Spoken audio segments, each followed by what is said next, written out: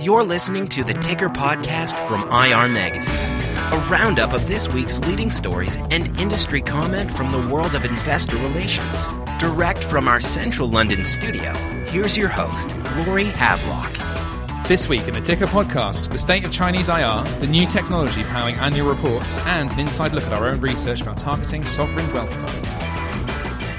It's Friday the 12th of June, and we're all together once again in the IR Magazine studios with Tim Human, Garnet Roach, and Candice de Montpetit. Hiya. Hello. Excuse us if we're sounding a little bit sleepy. We're fresh from the celebratory IR Magazine lunch, aren't we, guys? A little bit slow in the afternoon after being so full of pizza. Celebrating the arrival of our new redesigned summer issue, which was, we're all very happy. Lots of hard work went into that. Absolutely, but I think the four of us took most of the credit by being the only ones who went and had a celebratory lunch afterwards. Yeah, of course. We do so much hard work, so we deserve pizzas. We actually write. And podcast. Not just pizza, but also a nice bit of ice cream as well. Yeah, the salted caramel did win me over in the end. But I mean, it's a just celebration because we're all quite proud of that new magazine. If you haven't seen it yet, ladies and gents, listeners, it is looking fantastic. Brand new facelift, new logo, a very exciting cover story featuring Deutsche Telekom's Stefan Eger. I mean, it looks fantastic. To be fair, we should have maybe invited the art department because they did a very good job as well. I think it looks really, really good as Maybe well. next time, guys. Better luck next time. But one of the things that actually managed to slip through the magazine and that Garnet has been looking at this week, too interesting for the magazine, I think is the official line, Garnet. Or perhaps too late. Otherwise, I'm sure it would have been included. Absolutely. But some of our own in-house research about sovereign wealth funds and how to target them. What have you found out? We've actually been looking at the number of companies that meet with sovereign wealth funds and what their plans are and what they've been doing over the past year. And so we found that 28% of companies globally say they're going to increase their focus on sovereign wealth funds this year. And that's actually at least 11 percentage points higher than those looking to increase their focus on ESG or SRI portfolios, private banking portfolios, family offices or hedge funds, which were the other investment types that we looked at. Also, only 2% of IROs said that they plan to decrease sovereign wealth fund shareholder targeting, which was compared to a high of 11% for hedge funds, so it's quite a big difference. We actually found that more Asian IROs are looking to increase their focus on sovereign wealth funds over the coming year, with 39% saying that they plan to boost the targeting of these funds, compared with 27% in Europe and just 21% in North America. So it's quite a big difference. And looking at different cap sizes, 23% of IR professionals at both small and mid-cap companies say they are going to do the same, while 34% and 35% at large and mega-cap companies have said that they plan to increase their targeting of sovereign wealth funds. And which funds are these companies trying to meet with? Well, globally, almost half of companies met with Norges Bank Investment Management last year, while the Government of Singapore Investment Corporation, or GSIC, was not far behind. The third most popular sovereign wealth fund, which was met by 28% of companies last year, was the Abu Dhabi Investment Authority, which takes a more strategic approach. But we also found that a third of companies say they did not meet with any sovereign wealth funds at all over 2014. And regionally, the numbers of companies targeting sovereign wealth funds over the past year really reflects the intentions of IR professionals for the future as well. So it's not surprising that with only 21% of North American IROs saying they plan to increase the targeting of sovereign wealth funds over the coming year, that these were actually the least likely to have met with any of these funds over 2014. In fact, almost half failed to meet with any sovereign wealth funds at all over the last year. In Europe, this was 27%, but in Asia, where sovereign wealth funds are clearly more important, more than 90% of respondents did say that they had met with a sovereign wealth fund in the past year. And interestingly, of the two Singaporean sovereign wealth funds, Temasek is actually far more popular with Asian companies. So 52% actually visited the fund last year, compared with 17% visiting GSIC. And the reverse is actually true when it comes to companies from outside the region, where GSIC is definitely the more popular of the two. When it comes to companies of differing cap sizes as well, how do they differ when it comes to meeting sovereign wealth funds? Well, the number of companies that failed to meet with any sovereign wealth funds over the past year starts at a high of 62% for small cap companies. And that number drops dramatically as cap size increases to just 4% of mega cap companies. And while Norway remains the most popular across each cap size, the percentage of companies that actually gained access to the fund is vastly different. So at mega cap companies, 3/4 of respondents said they met with Norges Bank last year. the same number actually that met with GSIC, but only 18% of small cap companies successfully met with the Norwegian fund and 15% for GSIC. So there really is a big difference across different company sizes. Well, it seems to me that Asian IROs see sovereign wealth fund targeting as a more important factor than those in other regions. Yeah, we did actually ask IROs across different regions and cap sizes to rank the importance of targeting different investor types out of 10.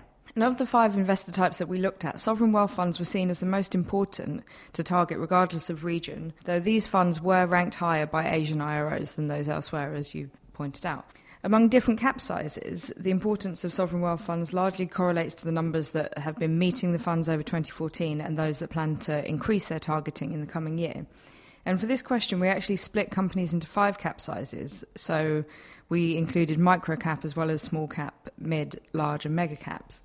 And actually the only sections where sovereign wealth funds were not seen as the most important investor type of the group were at micro and small cap companies, while the rest followed the global trend. I mean, presumably that's because the much smaller companies are less likely to attract investment from a big sovereign wealth fund who are presumably going to be seeing hundreds of people at once. And yeah, I would definitely say that's the case.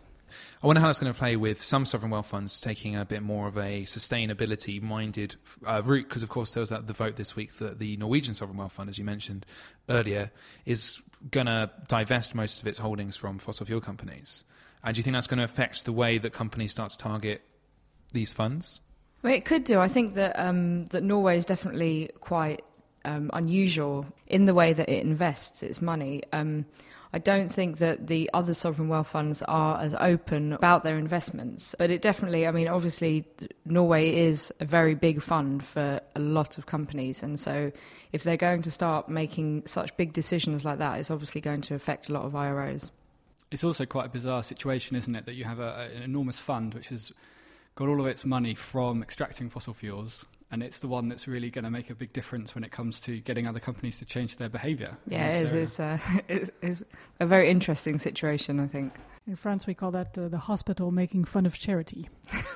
Oh, well, now we pop over to what is seen as the home of many of the world's largest sovereign wealth funds. We're going to look at China. Candice, I believe you've been looking into an article that's examining the state of IR in the country. In an article for our summer edition, Neil Stewart looked into the state of IR in China, which is, as he puts it, still very much its own species. So Neil asked some local experts if it would be evolving thanks to the inflow of new foreign institutional investment. Presumably the state of IR has changed quite a lot in the wake of the link between the Hong Kong and Shanghai stock exchanges as well.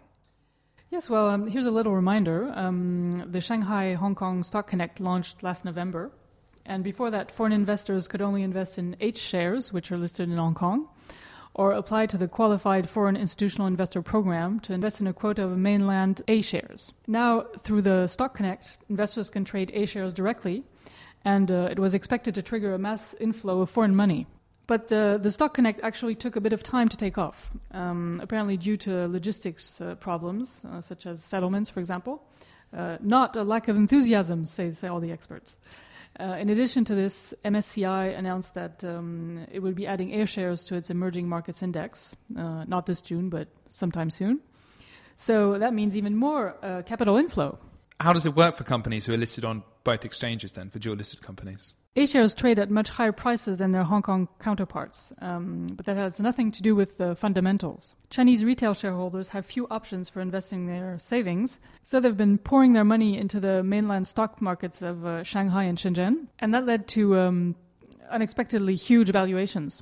If they're picking up investment from overseas, is that going to spur them on to maybe expand their IR programs to reach out overseas as well? Well, Kara Ao, a consultant and former sell-side analyst and head of corporate access, told Neil that as long as they trade with a premium to H shares, A share firms won't really have any incentive to expand their IR program. One crying example is that despite having foreign shareholders, hardly any mainland firms have an English version of their annual report. However, Richard Tsang, chairman of consultancy SPRG, stressed that A-share companies will most likely seek to increase their institutional shareholder base, as it will help mitigate volatility. And Karine Ean, a Hong Kong-based partner at emerging markets investor East Capital, added that when companies will have more institutional investors doing fundamental analysis and maybe less retail shareholders making short-term guesses on their share register, things are likely to change. However, it's going to take some time. And would it take more time for, certain A-share companies to upgrade their IR standards as well? Neil pointed out that the IR functions in more internationally oriented sectors such as mining or finance should get a boost from the inflow of foreign money. But it might be slower for more local businesses such as retail or hospitality. An interesting thing from our think tank in Hong Kong last winter, which Karine Irne attended, she said that Chinese retail investors usually have a very short time horizon when they invest. So it's like the week, the month. And she said IROs are surprised when she comes into meetings and asks questions about board composition or long-term plans. She also says that A-share companies rarely have a proper presentation to roll out. And they show up, as we say in French, les mains dans les poches, the hands in their pockets. And they prefer to just answer questions. And actually, she likes it that way. Oh, did you go to the Asian think tank last year? Well, yes, of course. Karine Irne is actually quite amazing. She's a bit my alter ego in the asset management world. She's an alumnus from Sciences Po, my political science university. She lived in Russia, just like me. And she learned Mandarin, just like me. How weird. Does she also bake to a high standard like you? Maybe not. Oh. That's my own little advantage. That's where it all falls down. Well, maybe some of those companies who are having trouble getting their investor presentations and reports out to foreign investors might want to take some tips from Tim. Tim, who's been looking at some technological advances in annual reporting. Yes, also for the summer issue, I've been looking into trends in online annual reports. Seeing as it's coming up to that time of year when companies and their design firms start thinking about next year's project. The design firms I spoke to picked out a few trends, and I'll go over 3 of them here. One of the big ones they mentioned was the use of video. Now, I think every time we've written about annual reports, online annual reports over the last few years, people have mentioned video. It's not a new trend, but I think it's just something that is becoming even more pervasive. If you go back a couple of years, for example, 25% of Fortune 100 companies were using video in their online annual reports. And that, according to people who track these kind of things, is still going up year on year. The problem with video is it's very expensive. And so companies are advised to make use of the clips in lots of different ways, not just in the report itself. Well, we quite often see video used in quite a rudimentary way in annual reports. It's there to present, to introduce it or something similar. Are there any other ways which companies might be able to use video? Well, I think that the most popular way is still the kind of corporate talking head. But a sort of an innovative way that it's coming into companies' annual reports is the use of micro videos. Now, these are where, when you go on a website, video kind of plays in the background while there's other things like links and text overlaid on top. It's quite popular already in consumer websites. If you go on like Airbnb or PayPal's websites, you'll see this kind of thing. But it's starting to feed through into corporate annual reports as well. For example, Intact Financial in Canada is one company that used that in its 2014 annual report. What other technologies did you look at? A second area that got mentioned a lot by the design firms I spoke to was growing use of responsive design when it comes to the online report.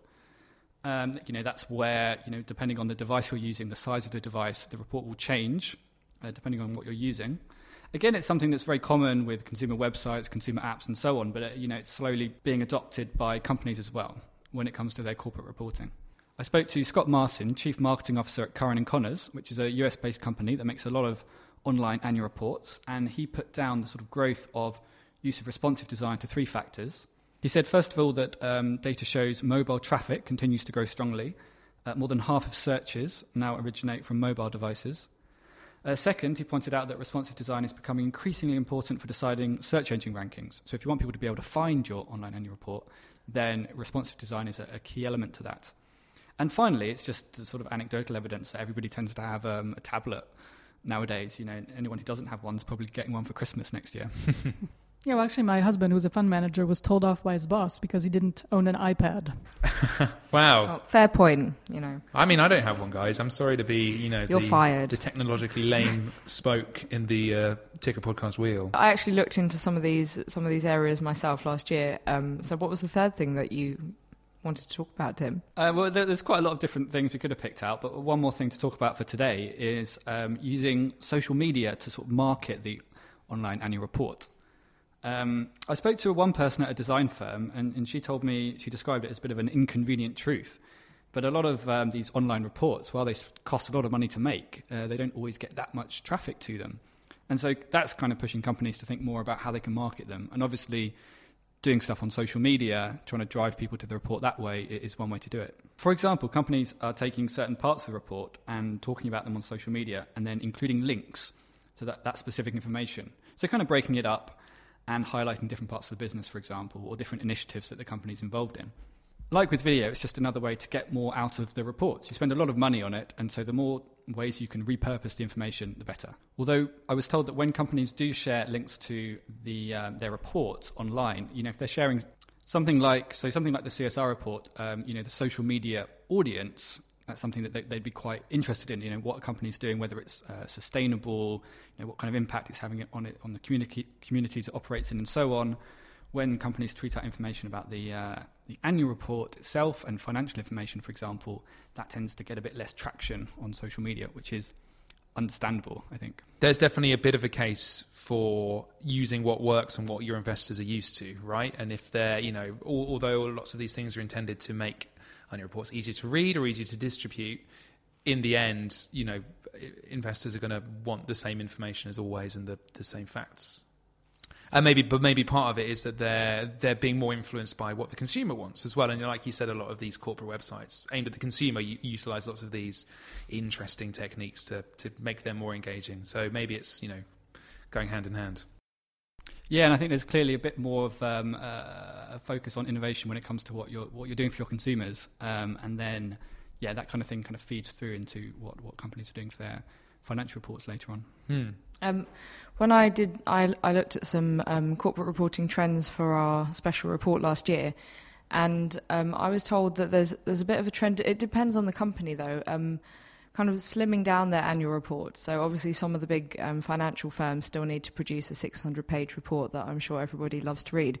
But other companies are trying to kind of reduce the amount of information they're putting out there. Obviously, some of it has to stay, but maybe slim down a little bit. A lot of the additional information is just to be found online. It doesn't have to be printed. Well, Candice, that is a very easy segue for me to talk about our fantastic new magazine again, because the best information is printed in that magazine. And it looks great as well. It's available to subscribers. For more information about subscribing to our magazine or any to our website, any of the articles on there, you can find out more information on our homepage, irmagazine.com.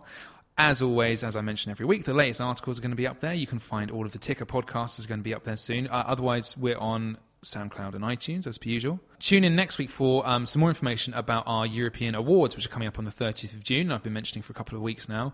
There are still spots to book a table if you fancy it. You have more information on our website there as well. And I will speak to you three again about our awards next week. Thanks for coming along. Thank you, Laurie. And have a good week, and see you soon. You too. Bye. Bye. You've been listening to the Ticker podcast from IR Magazine. For free access to all the latest global investor relations news and analysis, register at irmagazine.com or download the app.